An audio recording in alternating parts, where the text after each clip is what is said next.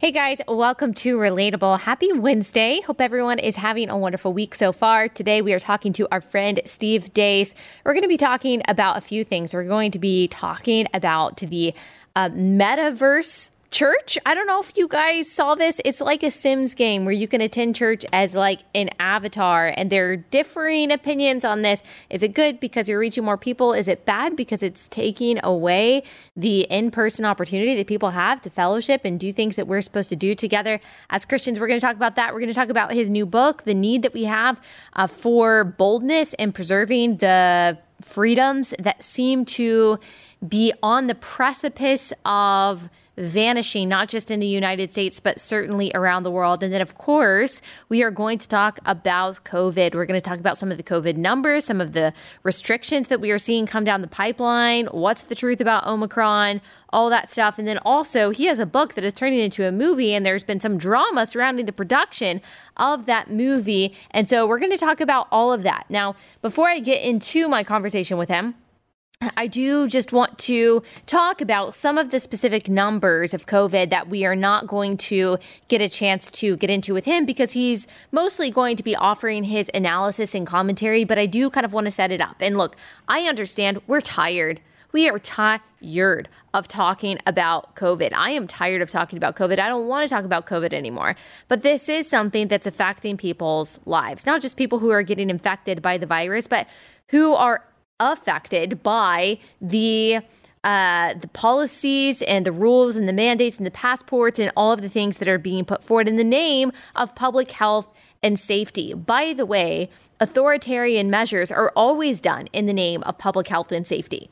It's so funny when I see people saying, for example, vaccine passports, vaccine verification for 5-year-olds in New York City, which has been blocked by a judge, but was tried to, de Blasio tried to put it into place a couple weeks ago when I see people online saying, that's totally unnecessary. This is not good. This is authoritarian. This doesn't seem to be illogical. And then you get the retorts to that saying, this is for our health.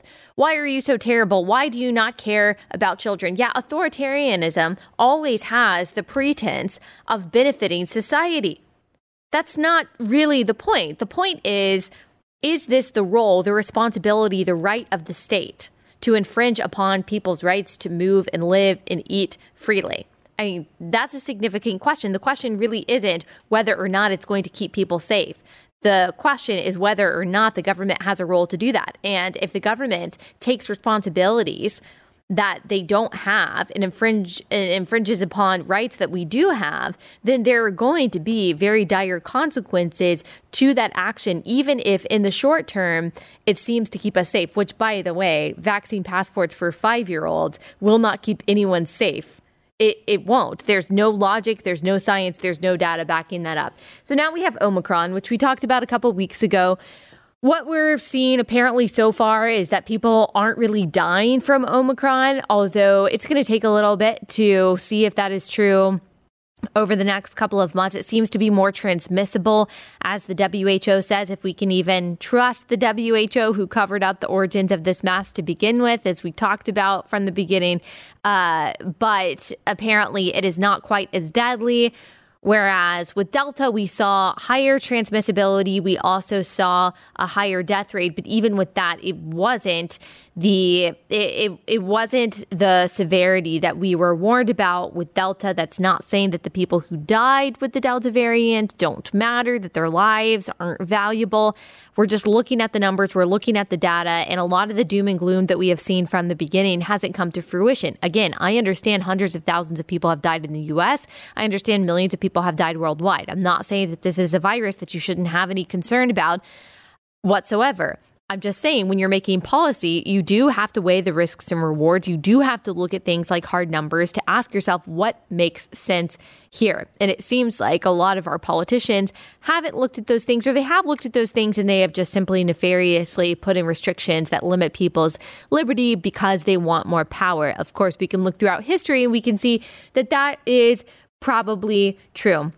Dr. Anthony Fauci, Lord Fauci, told CNN on Tuesday that Omicron will for sure become the dominant strain in the U.S. given how rapidly it is spreading. So that may very well be true. But of course, around the world, they are not seeing, like I said, an increase in death and hospitalization rates because of this particular variant. And yet we are seeing countries put restrictions in place in the name of helping people. So we've seen Austria impose criminal fines up to $15,862 a year for those who refuse the COVID vaccination. That's supposed to take effect in February. In Australia, we are seeing people placed in quarantine camps, even despite negative COVID tests. In Germany, ritual humiliation, this is according to Fox 26 News, ritual humiliation of children in Germany is happening where kids are forced to go to the front of the classroom and state their vaccination status. Kids who are vaccinated are apparently applauded, while kids who are not vaccinated are not applauded. You would think that Germany would understand the danger in dehumanizing and segregating parts of their population and punishing parts of their population based on a particular status, but I guess not. They have also imposed new restrictions on gatherings.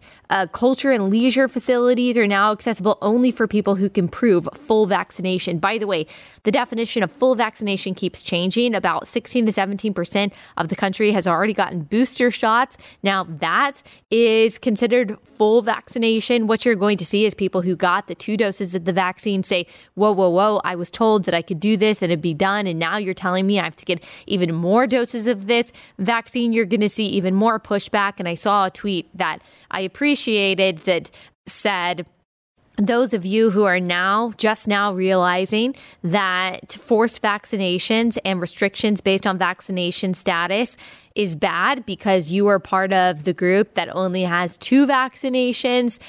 Those of us who have been against vaccine mandates and restrictions this whole time have always had your back, and we're glad that you are now joining the team of rationality and sanity. In Italy, Italy is to impose super green pass COVID restrictions on unvaccinated. This is also happening in the UK. Unvaccinated workers must come clean to employers under new COVID rules. That is according to Telegraph.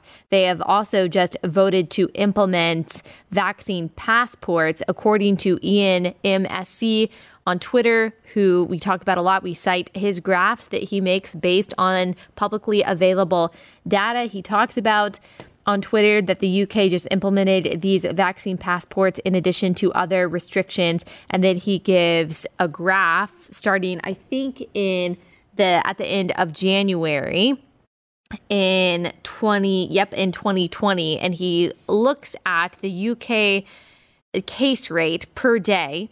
And in the graph, he places all of the dates of the different mandates that were put in place, mask mandates, and of course these new restrictions. And he shows that there was no change in the case rate. The case rate did not go down when any of these mandates were put in place. And yet here they are putting new mandates in place, hoping, I guess, that this time is going to be different. Now, this is all having a severe effect on people's mental health, including children. And I want to get to that in just one second. First, let me tell you about our first sponsor for the day. That is Annie's Kit Clubs. Annie's Kit Clubs are a fantastic way to build lasting memories with your kids while encouraging their creativity. They send all the special supplies and instructions you need for your kids to make something awesome. Kits arrive. I always say kids arrive in your mailbox. This is not a subscription service for kids to arrive in your mailbox. I just want to make that perfectly clear. Kits arrive in your mailbox once a month and are super convenient. Annie's Kit Clubs for children are designed so that your kids can make them on their own, but they're also a great opportunity for the family to spend quality time together. They've got the Young Woodworkers Kit Club, which sends kids real hammer and nails construction kits. They've got the Creative Girls Club, which sends a variety of projects and introduces your girls to new crafts with every shipment. Every month, she'll receive 2 fun kits with different crafts like painting, beading, and more. Go to annieskitclubs.com/Allie. Save 75% off your first shipment. That's annieskitclubs.com/Allie. annieskitclubs.com/Allie. So this is according to the New York Times. This is the headline. Across the world, COVID anxiety and depression take hold. This sense of endlessness, accompanied by growing psychological distress leading to depression, was a recurrent theme in 24 interviews conducted in Asia, Europe, Africa, and the Americas. Among adolescents and young adults stuck on their screens, often unable to date over the past 2 years, inundated with online friends, but short of actual contact, anorexia and bulimia have spread. How devastating, said Ms. Melchior, I think that's how you pronounce it, the French epidemiologist who focuses on mental illness. In France, depression and anxiety are at about twice normal levels. The Surgeon General in the United States warned the young people are facing devastating mental health effects as a result of the pandemic and other challenges experienced by their generation. It's not a result of the pandemic. It's not. It's not a result of COVID. They are not having depression. They're not having eating disorders. They're not struggling with their gender identity and all different kinds of psychological confusion and trauma because of the pandemic.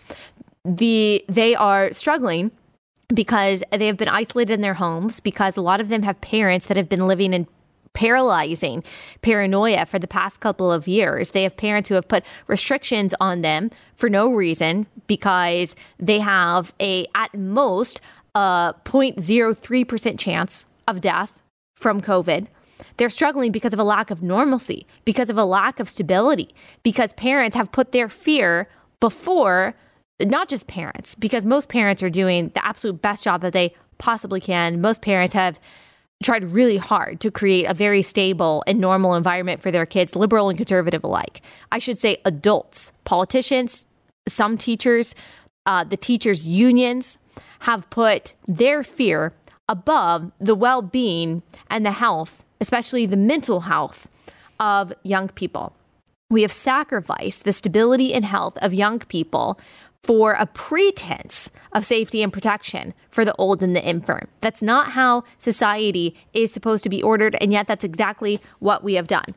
The same goes for cognitive development for young children.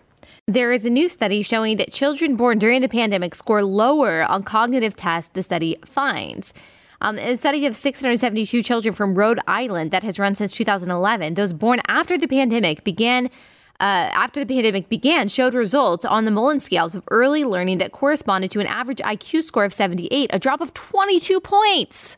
22 points from the average of previous cohorts. Scores among children born during the pandemic began to decline in 2020 in an early composite that measured fine and gross motor control, visual reception, and expressive and receptive language. But it was in 2021 that the developmental deficit became significant. The effect was larger in boys than in girls. This is according to one of the authors of the study.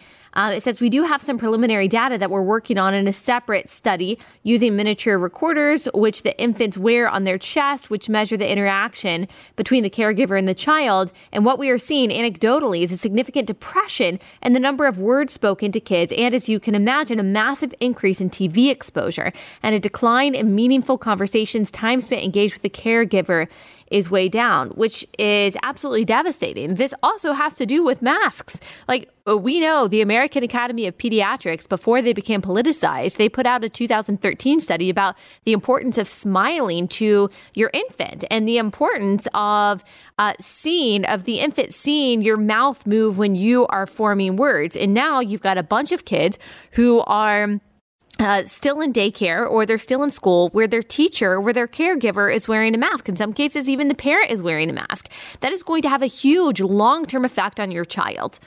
And if the other students, the other kids are wearing masks, that is going to have a huge long-term developmental social impact on your child. If your child is currently in a setting where they are surrounded by people wearing masks, if you can, I know this is not possible for everyone, you need to try to change their setting. You need to bring them home. You need to put them in another institution that is not requiring this. This is a form of psychological abuse that we are seeing among kids. And I know that a lot of people think that they're doing it for their safety, but there is no data showing that cloth masks are helping kids not get the virus. And guess what? Even if they do get the virus, it's going to be mostly, I know not every time, but it's going to be mostly sniffles. There are other viruses that are circulating, even though a lot of people are still wearing masks, like RSV. That's going around. It's raging again, just like it did over the summer. Kids are being hospitalized because of that, and yet we have no mitigation strategies in place whatsoever to try to prevent kids from getting that. Only this virus that seems to have a very light impact on them and on their health. It doesn't make any sense. It doesn't make any sense. The risks to the so-called mitigation strategies that we've put in place seem to have way more risks than rewards for adolescents. Once again, we are placing kids on the altar of adults' wishes, and that is not how society is supposed to be ordered. We're also seeing emergency department visits for suspected suicide attempts among people aged 12 to 25 years before and during the COVID-19 pandemic. We are seeing that those numbers are much higher from 2020 to 2021 than they were pre-pandemic. They're up significantly, especially ages 12 to 17 years old, especially among young girls. This is according to the CDC. And so, again, we are not doing a service to our kids. Everyone who is talking about, oh, we get to go back to normal when I vaccinate my kids. Oh, we get to go back to normal when more than 60% of the country is vaccinated. First of all, that's not going to happen. Your kid can't wait. Okay, there's no time. There's no time. And if you fumbled the ball so far by allowing your kid to be paralyzed by paranoia, allowing your child to be placed in a setting, unfortunately, I understand not everyone has control over this. But if your child has been negatively impacted by this so far, then you need to make every effort as a parent. It's our responsibility to put your child in a situation that is as normal as possible, as interactive as possible. They can have real life interaction. They can have meaningful conversations. I know I've been talking about this on social media a lot, but your child having unrestricted access to social media and the internet is damaging to them psychologically. It's damaging to them morally. It's damaging to them emotionally and spiritually. As the parent, we have to put those boundaries in place and place our kids in situations that's going to make them smarter, that's going to make them kinder, that's going to make them wiser, more whole and healthier. That's our responsibility as parents. And unfortunately, the state, as it always does, has fumbled the ball because the state doesn't care about your child, but you do, as we talked about yesterday as well. All right. There's a lot more that we could get to. Also, drug overdose deaths top 100,000 annually. That's a big deal. That hasn't happened in a very long time in the United States. And so mental health is not doing well. It was already not doing well before COVID. Now it's definitely not doing well. And so this is an opportunity, not just for parents to step up, but especially for Christians to step up, to make sure that we are opening our doors to everyone, to make sure that we are fellowshipping in person, to make sure that we are bold about the hope that we have in Christ. Like, this is the opportunity for the church to be a refuge of love and fellowship and hope and boldness and bravery and courage and clarity, all of the things that people are trying and failing to find inside themselves, in the world, and from the government. The church must offer it through the power of Christ. And that is how we are going to start the conversation with our friend Steve Deace in just 1 second. First, I've got to tell you about our second sponsor, Fundrise. So in 2021, almost 2022, a truly diversified portfolio needs more than the traditional mix of stocks, bonds, and mutual funds. It needs private real estate, and that is available, accessible to you through Fundrise. Fundrise provides access to diversified portfolios of private real estate to all investors with their industry-leading, easy-to-use platform. Whether you're looking to add stable cash flow via dividends or prefer long-term growth or appreciation, Fundrise makes investing in private real estate as easy as investing in stocks, bonds, or mutual funds. Their team of real estate professionals carefully vets and actively manages all of their real estate projects. With their easy-to-use website, you can track your portfolio's performance and watch as properties across the country are acquired, improved, and operated via dynamic asset updates. See for yourself how 150,000 investors have built a better portfolio with private real estate. It takes just a few minutes to get started. Go to fundrise.com/relatable. That's fundrise.com/relatable. Fundrise.com/relatable. Steve, thank you so much for joining us. We've got a lot to talk about per usual. First, can you tell us about your new book, and also tell us how you write a new book every 3 months? Well, our new book, which you were kind enough to endorse, which I appreciate, it's called Do What You Believe, or You Won't Be Free to Believe It Much Longer. And it's kind of an update and an homage of Francis Schaeffer's classic from 40 years ago, The Christian Manifesto, which really shaped a lot of contemporary Christian political and cultural engagement in the 1980s and 90s, and had a lot of influence there. And certainly not claiming to walk a mile in those moccasins, but I just kind of looked around and thought, we could use some updated tactics given the fact we're facing a next level assault on the culture. I mean, when you see stats like 40 years ago, 40% of American households were married with children, and today the number is 18%. Yes, that's death of the West kind of stuff. Okay, and so when you look at big tech censorship, so even though we've got increasing information and data out there showing whether no matter what your countries or states jab rate happens to be, it doesn't really affect the spread of COVID whatsoever. So of course, in response to that, Twitter says we may start banning people who claim that vaccinated people can spread the virus, which they can. We're just facing a totally different level of culture war than we were when Schaeffer wrote that classic. So this is my attempt to update it as best I can, also with my own experience working in political circles and cultural engagement and what I've observed doing the show. And it's written for both individuals and small groups. There are discussion questions after every chapter. And this is really a how-to guide. How do we go out there and do what we believe? I think this is so important for the church right now, because there's a lot of people who say that they believe and have always said that they believe in the hope of heaven. They're bold because of Christ. They have faith in Christ. They know that our outer selves are being, they're wasting away. Our inner selves are being renewed day by day. These things that we all say as Christians, we're more than conquerors in Christ. And then COVID hit, and we saw a lot of people, and are still seeing a lot of people, mimic the paranoia of the world. Not to say that there is no reason for concern when it comes to sickness or something that is contagious. Of course there is. But we saw a lot of people acting just as afraid, just as paranoid, just as anxious as a world who believes that this life is all there is. And we're seeing the consequences of churches looking exactly like secular society in their behavior in response to COVID. We're seeing in the Wall Street Journal, it says that church attendance is roughly 30% to 50% lower than it was before the pandemic. Before the pandemic, that was 2 years ago, 30% to 50%. And I just wonder if that's because a lot of churches closed. A lot of churches closed their doors. A lot of churches now apparently are saying, sorry, we're only having services for people who are vaccinated. I wonder if that has something to do with the lower attendance and what kind of long-term consequences the absolute fear of the church will have on society.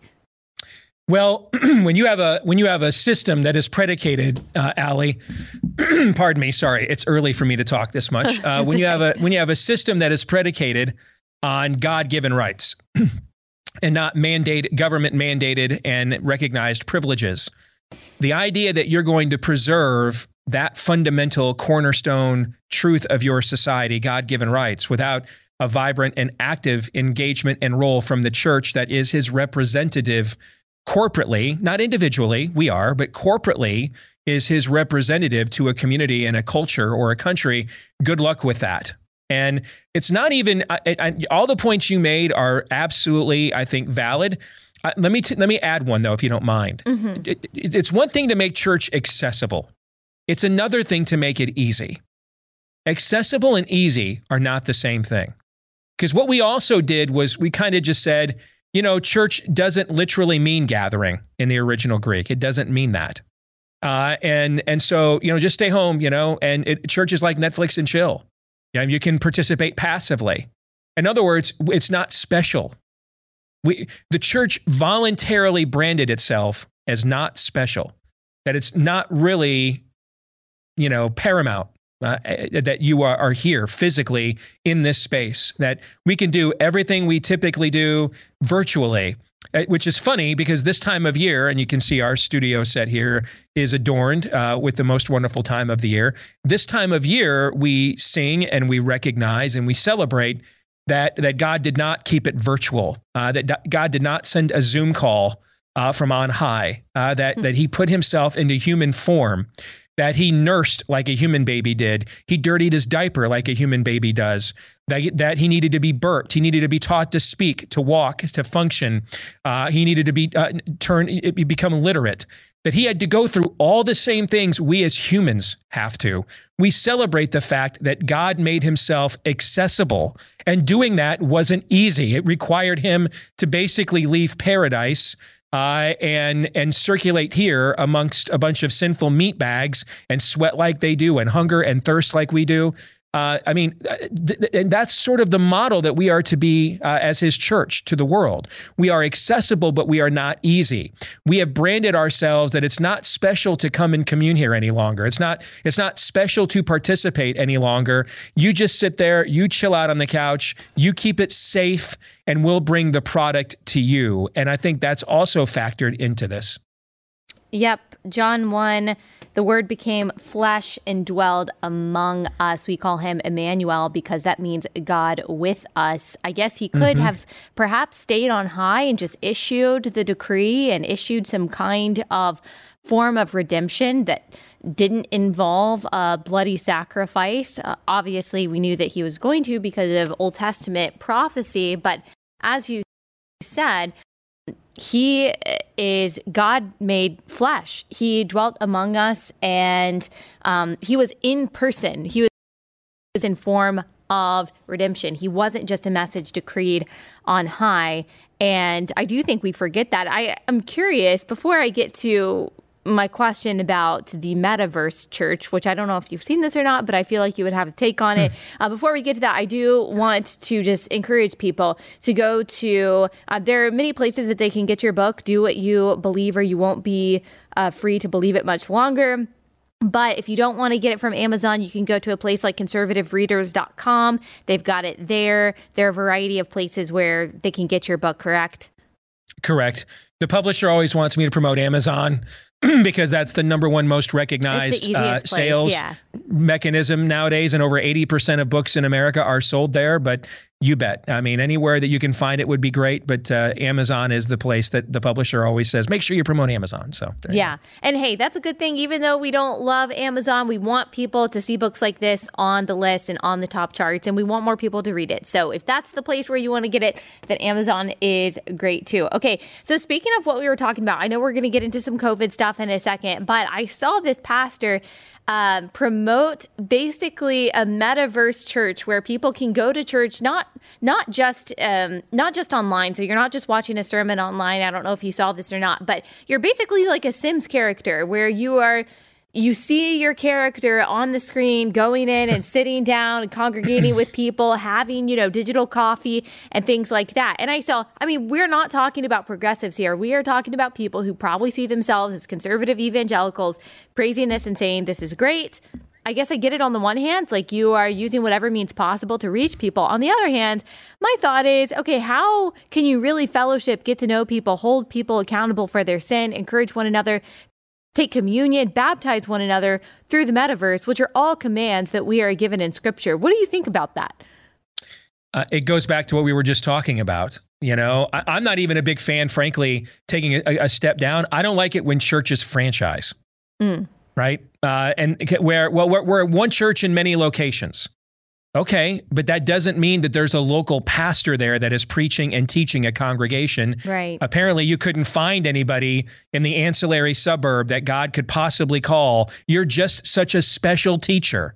You're just so uniquely gifted that we had to franchise you out like Krispy Kremes or McDonald's fries. We couldn't find somebody local to shepherd the people. You couldn't plant a church. You just had to plant more of yourself. You had to expand your brand. I'm not even a fan of that. Okay. Because so much of this is the local church is God's primary entry point of discipleship, of discipling the nations. It's the primary contact point to the world is the local church. And that is a very tangible transaction. We are materialistic beings on a spiritual path. We require, therefore, a materialistic, natural connection. That's why, going back to, you quoting from the New Testament there, Emmanuel, God with us. That's why God came here. And before that, he physically manifested himself as pillars of smoke, burning bushes, consuming fires, because he sent the Holy Spirit to individual prophets, because we require that level of tangible connection as materialistic beings in a fallen world. The idea that we would now just remove that, and we wouldn't do that, by the way, for some, pietistic, spiritual, hyper-spiritual conversation that we can have, is this moving us to a place of deeper spirituality, but instead for further convenience, again, to make it easy to participate.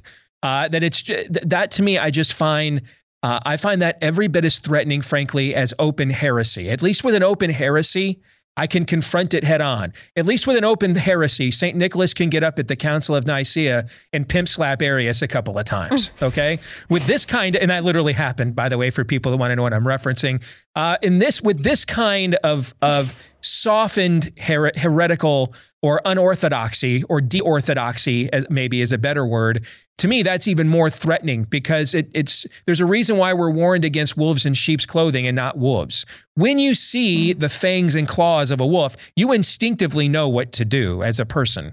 It's when it comes dressed, when it shows up at Little Red Riding Hood's house, and it's dressed in grandmother's garb, that's when you let it in.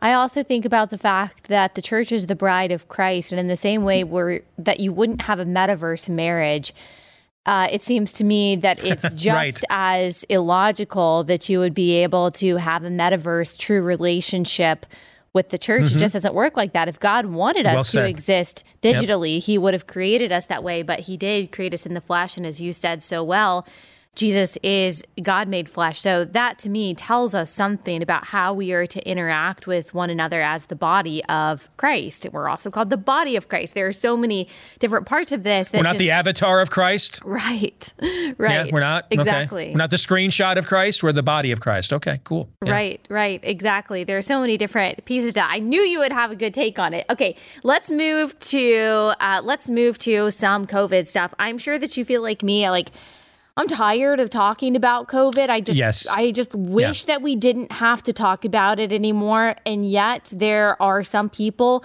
that their fear truly is renewed and refreshed every time a new variant comes around. Apparently this variant, though, is less deadly, but more transmissible than previous variants. I honestly don't know. What do you know, Steve? What I know, I feel like Led Zeppelin. I just don't want to play Stairway to Heaven anymore, even though everybody keeps requesting it. I know. Okay, I know. Talking about this and the way we have approached this subject on our show has literally tripled our audience in the last year and a half, and I don't want to talk about it anymore. Okay, because however, it's The Godfather Part 3. Every time I think that I'm out, they pull me back in. Right. So now I am actually. Maybe ecstatic isn't the right word, intellectually stimulated, piqued by Omicron. And I think this is something that your audience needs to know, is that Omicron is more than a variant. It is a control group. And here's why. Omicron is going to be quite the revealer here in the U.S. in the next few months. So if you look at South Africa, where they claim Omicron originated, which I don't believe, by the way, but I'll even use, as I've often used, their own data against them. I'll use their own narrative, their own origin story against them. All right, so South Africa has already kind of seen its epidemiological peak with Omicron. And now keep in mind, people like to say, well, they have less obese people in South Africa. And that is true, Allie. And one of the reasons why is because 55.5% of the population of South Africa is below the poverty line. So it's not like they're just throwing plates around 24 hours a day there at Planet Fitness there in Johannesburg. Okay. They're not healthy the other way. They're starving in that country. The average male life expectancy, and we know that COVID hits men harder than women. The average male life expectancy in South Africa is 64.1 years. In the United States, it is 78.9. That is 15 years. That's a massive difference in the 21st century. It is not a healthier population. Also, only 1 out of 4 people in South Africa are double jabbed. In the continent, only 17% of the continent has been double jabbed or more. So this is a low jab. I don't even use the term vaccination anymore. These aren't vaccines. That's why they had to change the definition. They do not stop you from getting the virus or spreading it. They're not inoculations. They're not immunizations. They're a form of a prophylaxis therapeutic. Frankly, like ivermectin and hydroxychloroquine are, they just inject a different technology into you. Right. So they're not jabbed. They're not healthy. They're poorer, much poorer than we are. And yet the death rate from Omicron in South Africa is extraordinarily low as cases surge. Well, now, originally here in the U.S. this summer, and in the West, in the U.K., everywhere in the West this summer, Delta looked like the same thing. And I can go back and show you all kinds of media articles from July and August saying, Delta's symptoms often, present themselves as a cold. What happened? Why? Delta then became more serious. Why? Well, Omicron is about to reveal that to us. Because if the same thing happens with Omicron as it asserts itself, especially now with northern seasonality here in the U.S., what we're seeing right now with Omicron is I think we have 2 people that have died with it in the U.S. total, and then something like you're 5 times more likely to have tested positive for Omicron if you're double jabbed than if you had natural immunity. You're more than 2 times more likely to have tested positive for Omicron if you're triple jabbed than if you had natural immunity. So we are seeing natural immunity hold up against Omicron. We are not seeing the pharmaceutical jabs hold up against it. And what Omicron is going to show us is if it remains mild here, then Omicron is the control group that shows us that the virus is attenuating and that the pandemic is essentially over. That doesn't mean COVID is over. The flu's not over. Rhinovirus isn't over. RSV isn't over. Okay, but the pandemic phase of this operation is over. The virus is now attenuating down as viruses typically do when they mutate. And that's what we're seeing in South Africa. If, however, it goes the way of what Delta did, that it grows stronger, the further it penetrates into the population, then we have another control group. And we're going to have to look at 2 questions as to why that is. A, is it because we have erroneously attempted to vaccinate into a pandemic? And therefore, from a small e evolutionary standpoint, we have presented a weaker vessel against a mutation, against an outbreak and a strain, causing the mutations to grow stronger rather than weaker. That does happen. It's sometimes referred to as antibody-dependent enhancement or a leaky vaccine. And then we also have to look at places in Africa. What are they doing for early treatment there? Prophylaxis, over-the-counter things like ivermectin and hydroxychloroquine. One of the reasons they're so little jabbed over there is that a lot of these countries cannot afford them. And so a lot of them are using early treatments that are cheaper and more available, antiparasitics, like ivermectin and hydroxychloroquine, that they're trying to stop you from using here in the United States. Either way, Omicron is going to reveal a truth to us, that either the virus is attenuating and the pandemic phase is over, and therefore, as the Democrat governor of Colorado recently said, quote, the emergency is over, end unquote, or that it is growing stronger as Delta did when it came to the West. And then we have to ask ourselves, why? What are we doing? Similar to India, where Delta came from. It was originally called the Indian variant. What are we doing differently here than in India? Well, India, except for a couple of its largest population states, used early treatments like ivermectin. It's a very low vaccinated country. So we would have the same questions to confront here in the U.S. And we're going to start here over the next few months with northern seasonality. Yep. And I think that we are seeing some people realize, even some Democrats realize that, as the Colorado governor said, the emergency is over. And yet in some places that are not seeing an emergency level of new deaths or cases or hospitalizations, we are seeing them increase restrictions. We're seeing that in places like Ireland. We're seeing the UK. They just decided to use vaccine passports. We're seeing Denmark. Denmark. In the Scandinavian countries, which is very frightening considering we've looked to a place like Sweden as a bastion of freedom and common sense over the past couple years. Obviously, they've got camps in Australia and I believe New Zealand as well, that some people are saying, oh, it's fine, you get Netflix and things like that, but you're not allowed to leave. You don't have any have any liberty, you don't have any choice. And even people who are testing negative for COVID are even in some cases being put in these camps. And so and then, of course, you've got new mask mandates in places like California, in places like New York, since those have worked so well in the past. You've got vaccine mandates in places like LA. I think that they just deferred the deadline for that until fall of 2022, because that's what you do. When there's a health emergency, you can defer the thing that you're saying is going to fix the health emergency. It's so adamant that we do all of this, we have to postpone it for 10 months. Exactly. So what's going on here? What's going on? Why is this happening if the emergency is over? It's because you're seeing a confluence of belief systems within one singular worldview, and they're in conflict now with one another. And they are right now the dominant, shall I call it, strain or mutation in charge of a lot of the urban sectors, large urban sectors of the country, and in charge of Washington, D.C. And so there is sort of this political reality. Guys, we're going to lose 80 bleeping seats next year if we don't stop this. Okay. I mean, we're going to see, Stacey Abrams isn't going to lose by just 50,000 votes in Georgia this time. Okay. She's going to lose by 150,000 votes. We're going to lose the Senate. We're going to lose everything if we don't stop this. I think the Colorado governor, who is in one of the last few truly 50-50 purple states left in the country, I think he is, because of the demographics he is confronted with, is forced to accept a certain level of reality that Democrats in places like San Francisco and Los Angeles and a lot of other places usually aren't. Now, even in Los Angeles, as you mentioned, there was so much pushback, particularly amongst the minority communities, against you have to vaccinate kids to put them to school, that they've put this off to the next school year. Which, as you pointed out, it's just laughable. This is such an emergency that we won't go there for 10 more months. That just goes to show you this is all political calculation. Right. Markers are being set. Ground is being taken. And stakes are being planted in what your new normal will look like. What is the new precedent that you will permit and you will allow? You are watching a hyper-Balkanization. The country is not politically polarized. It is balkanized. This is an American Yugoslavia.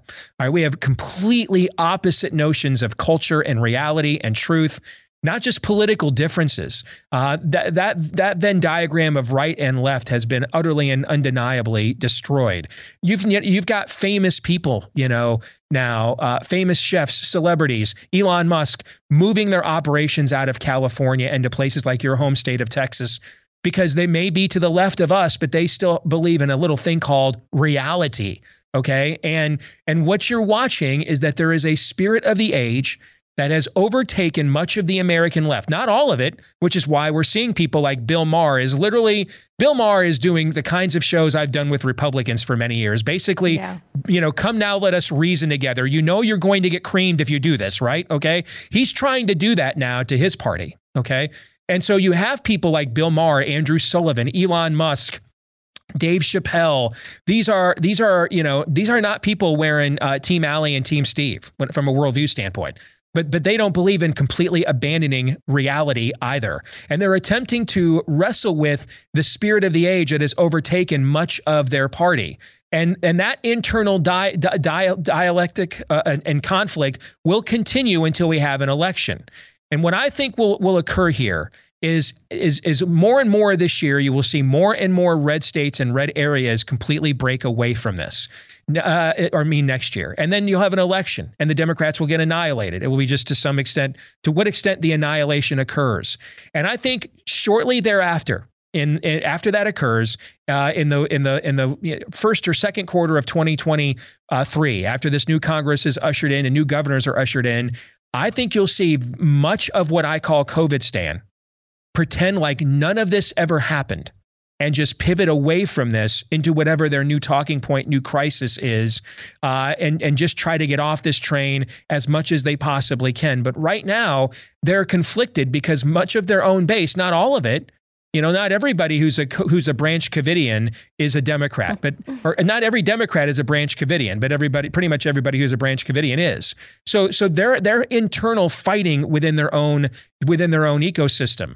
When they get annihilated for that fight, then you'll see Team Reality within their ranks just completely break free and move on with their lives. And then you'll see Team Branch Covidian will have to just figure out what the new emergency is, what the new crisis is, what the new climate change is, and it'll go back to sort of the political reality we knew pre-COVID. That's what I believe will happen unless what Geert Bosch, who's an award-winning vaccinologist who's worked for the Gates Foundation, unless what he is trying to warn the world that we are going to do if we keep trying to vaccinate into this pandemic, unless that occurs, and pray that it does not. Okay, I keep telling people in my audience that our vaccination attempts are creating the very superbug we were told at the beginning COVID was going to be. I brought that up. I am so not an epidemiologist, and I don't pretend to be an epidemiologist. I'm like you. I look at the data. I talk to people who are smarter than me, who are epidemiologists, and I wondered aloud, in the beginning of this, could it be that vaccination is actually helping to create the new variants as the virus is looking for a suitable host? That just kind of seems logical to me based on what we know about epidemics. And of course, I was told that is some kind of anti-vax conspiracy. You're so stupid. You don't understand how science works. But no one was ever able to explain to me how that is not at least a possibility. They just gave you a talking point. Yes, of course. Yes. And so, just hearing you say that, I'm like, I think a lot of people were wondering that who don't even have the expertise that he does. I mean, there's a clip going around your audience has probably seen. They may not know. They may be sharing it and not realize that it's from last year. It's a clip of Fauci talking to Mark Zuckerberg on a Zoom call about this very phenomenon. And then people share it thinking that this happened recently, and they find out it was last year, and they think, so it's not relevant. It's the opposite. It's actually more relevant. Meaning before the billions of dollars from Operation Warp Speed kicked in, before the incessant assault of commercials you see in every break, do we advertise anything else in America other than these vaccines when you watch a commercial? Okay. Before all of that money machine and that printing came in and the big tech censorship and everything else, if I would have said 6 months ago on social media that the early data trend I see shows waning efficacy. We'll be talking not just about third shots, but fourth shots by the end of this year. I'd have been banned from every single dang platform in America of significance. And yet here we are. See, it's actually more significant that Fauci said all this last year before the big tech fascism, censorship, and we're now the United States of Pfizer began. And every product they put out has 100% efficacy, and literally every dang media outlet in America just rips and reads their press releases without any skepticism or scrutiny, as if, so say we all. See, that's when he was telling you the truth. All right. Before we were all bought, weighed, measured, and found wanting. It's actually more relevant that he said this before the vaccines hit. Why isn't he saying that now? What is the benign, rational explanation for why we are going to see more deaths this year than last? What is it? There were no vaccines last year. There were no early treatment protocols last year. Things like remdesivir, which doesn't work, by the way, and the monoclonal actually actively harmful. Yes, it is. It causes more renal failure than it actually causes success. Or the monoclonal antibodies. They were originally a brand name called Regeneron. There's other versions of it now. These things weren't even approved until November of last year. So we didn't have any of these approved treatments. We didn't have people like Pierre Corey that you had on your show a couple of months ago, and Dr. Peter McCullough forming their own co-ops of healthcare to do ivermectin in early treatment protocols. None of this existed last year, Allie. None of it did. No early treatment protocols, no independent healthcare co-ops to provide them when the mainstream healthcare system didn't want to, and no attempts at vaccination. And yet we're going to see far more deaths and mortality this year than last. There is no benign, innocent explanation for that. All the potential answers to that are bad, which is why we better hope that when Omicron shows itself as the revealer and control group that I talked about, that it shows itself as an attenuating virus and it doesn't go the way of Delta. If we see a second consecutive strain do what Delta did, that is a very bad sign. And we need to start having a serious conversation about ending mass vaccinations, going back to square one.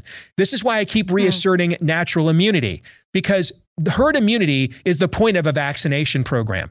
The point of a vaccination program is to coincide with natural immunity to get us to herd immunity as fast as we can with the least amount of healthcare loss and loss of life. That's the point. Yet now they're telling us that herd immunity isn't possible. Well, if it's not possible, then what is the point of your vaccination program? What are we actually doing here? If Omicron does not attenuate and it grows stronger as Delta, we need to cease mass vaccinations.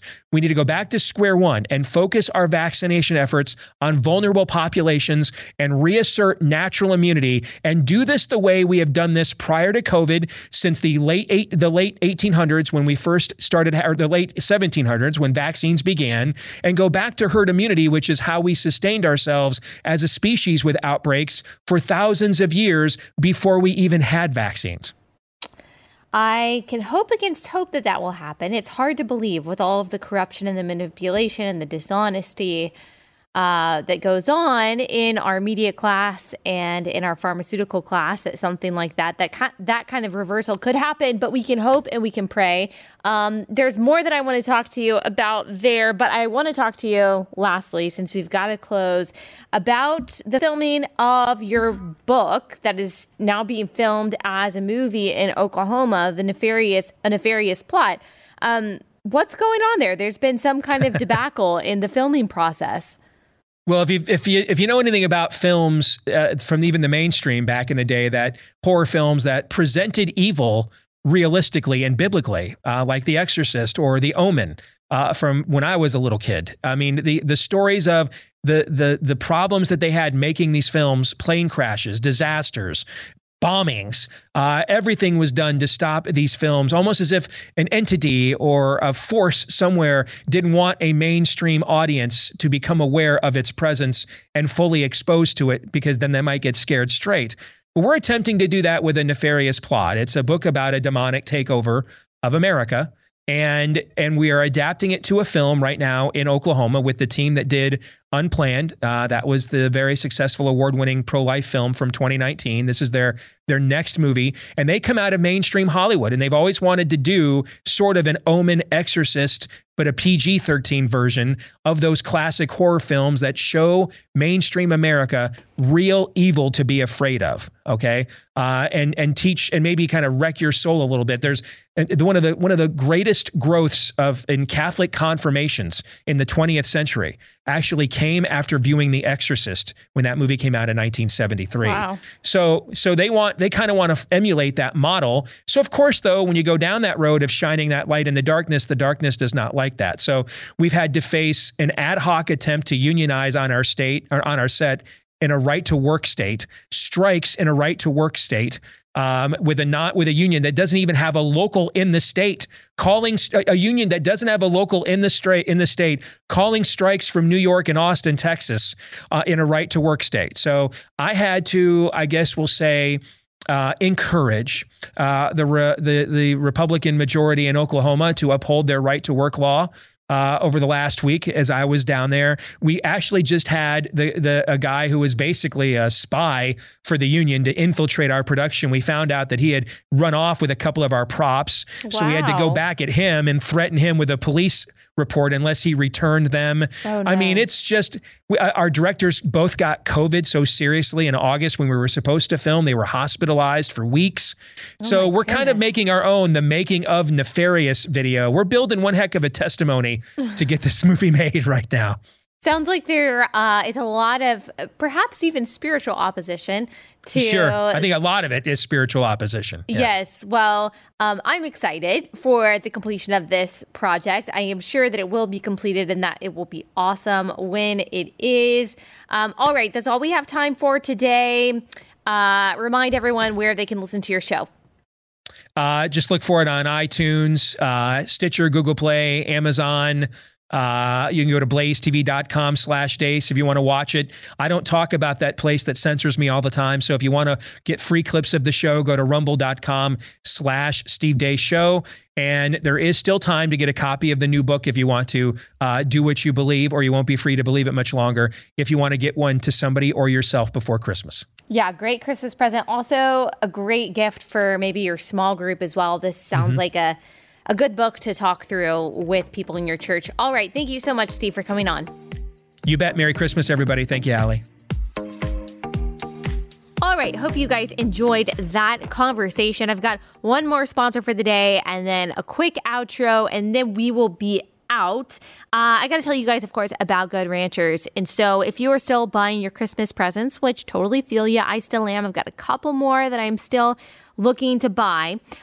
You need to give someone that you love in your life the gift of Good Ranchers. That is craft beef, better than organic chicken from exclusively American farms. It's from a company run by people who are conservative and who love the country. And more importantly than that, they also love Jesus. So there are so many wins to supporting Good Ranchers in the American farms that they get their meat from. They've got that better than organic chicken. They've got that craft beef, all different kinds of cuts of meat. You can buy one box and, get your meat to your front door, all that good stuff. Or you can get a subscription. And so you get the box of meat every month. We get all of our meat from Good Ranchers. Love Good Ranchers. Last night I made some good chicken soup, some chicken noodle soup with my non-pre-marinated chicken from Good Ranchers. And it was super easy and just super convenient. Love Good Ranchers. If you use my link, goodranchers.com/Allie, you get $20 off and free express shipping, or you can use code Allie at checkout. Give a gift they'll remember for years to come. Get your Good Ranchers box or gift card today. 'Tis the season for open hearts and full stomachs, so give Good Ranchers with my code Allie for $20 off and free shipping. Just go to goodranchers.com/Allie or use code Allie at checkout to take advantage of this special holiday offer today. Goodranchers.com/Allie, goodranchers.com/Allie.